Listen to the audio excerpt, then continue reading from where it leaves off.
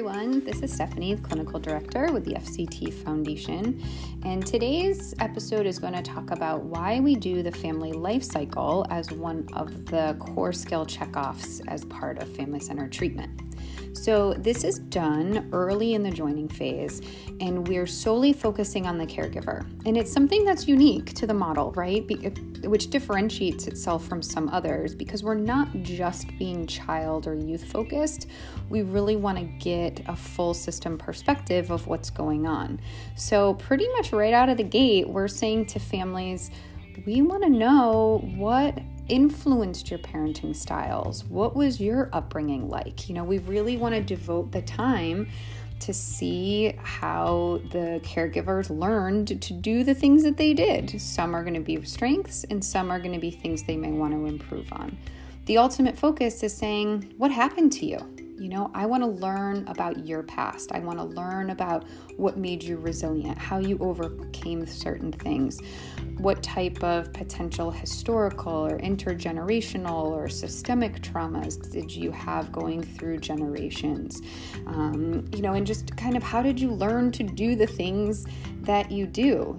We often hear these patterns where there's just cycles of either families going through the child welfare system or this chronic reliance on professionals to sustain themselves. And, our goal is to be cycle breakers. We want to attempt to create self-sufficiency and ownership over the decisions that they're making for their family. But oftentimes that takes some unpacking of some really challenging things that they may have gone through. So there's the practice guide the practitioner guide that we use with the family life cycle, which is meant to be like a little Cliff Notes version while you're going through the activity with the caregiver to be able to just focus on, what little topics would be great for us to talk about. Are you going to hit every question on the guide? Nope. But you're going to want to individualize it so the questions that you ask are relevant to the caregiver that you're talking with. And we know that part of the family life cycle we put as part of the checkoff to have a mindful component. This doesn't mean we always have to do some really grandiose, thing where we're asking them to sit quietly and there's Zen music playing and we want it to feel very kumbaya and like we're in a yoga studio in Bali. We're not looking for that.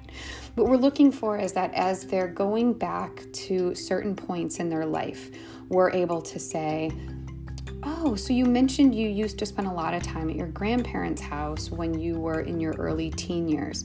What did it smell like there? What was the vibe? Was there music playing? Was there certain foods? You're really just trying to create a sensory experience because all senses can help to fuel our memory. So when we're asking people about what were the sights, what were the sounds, what were the smells, what were your favorite foods, we're bringing the person back into that period of their life, and they're then able to recall things better and more in the moment. And this is great to be able to discover. So tell me, was this a place that you found safety, or were these places that you felt fear, or, just kind of what was the tone? Because we're also looking to see of what was the potential traumatic influences that may have come through. If we have caregivers that were just kind of in a chronic dysregulated state through their entire upbringing, it would make sense that they're going to then parent out of somewhat of a chaotic, dysregulated state, right? So we're looking for patterns, we're looking for trends, we're looking for strengths, we're looking for resiliency, and we're doing it by really giving the caregiver full attention to focus on who they are as an individual, not just the kid's parent. This session is all about them. So make it individualized, make them feel important, make them feel valued, make them see that who they are today is built on all of these experiences that they've had, and that they get to be in control of the process going forward.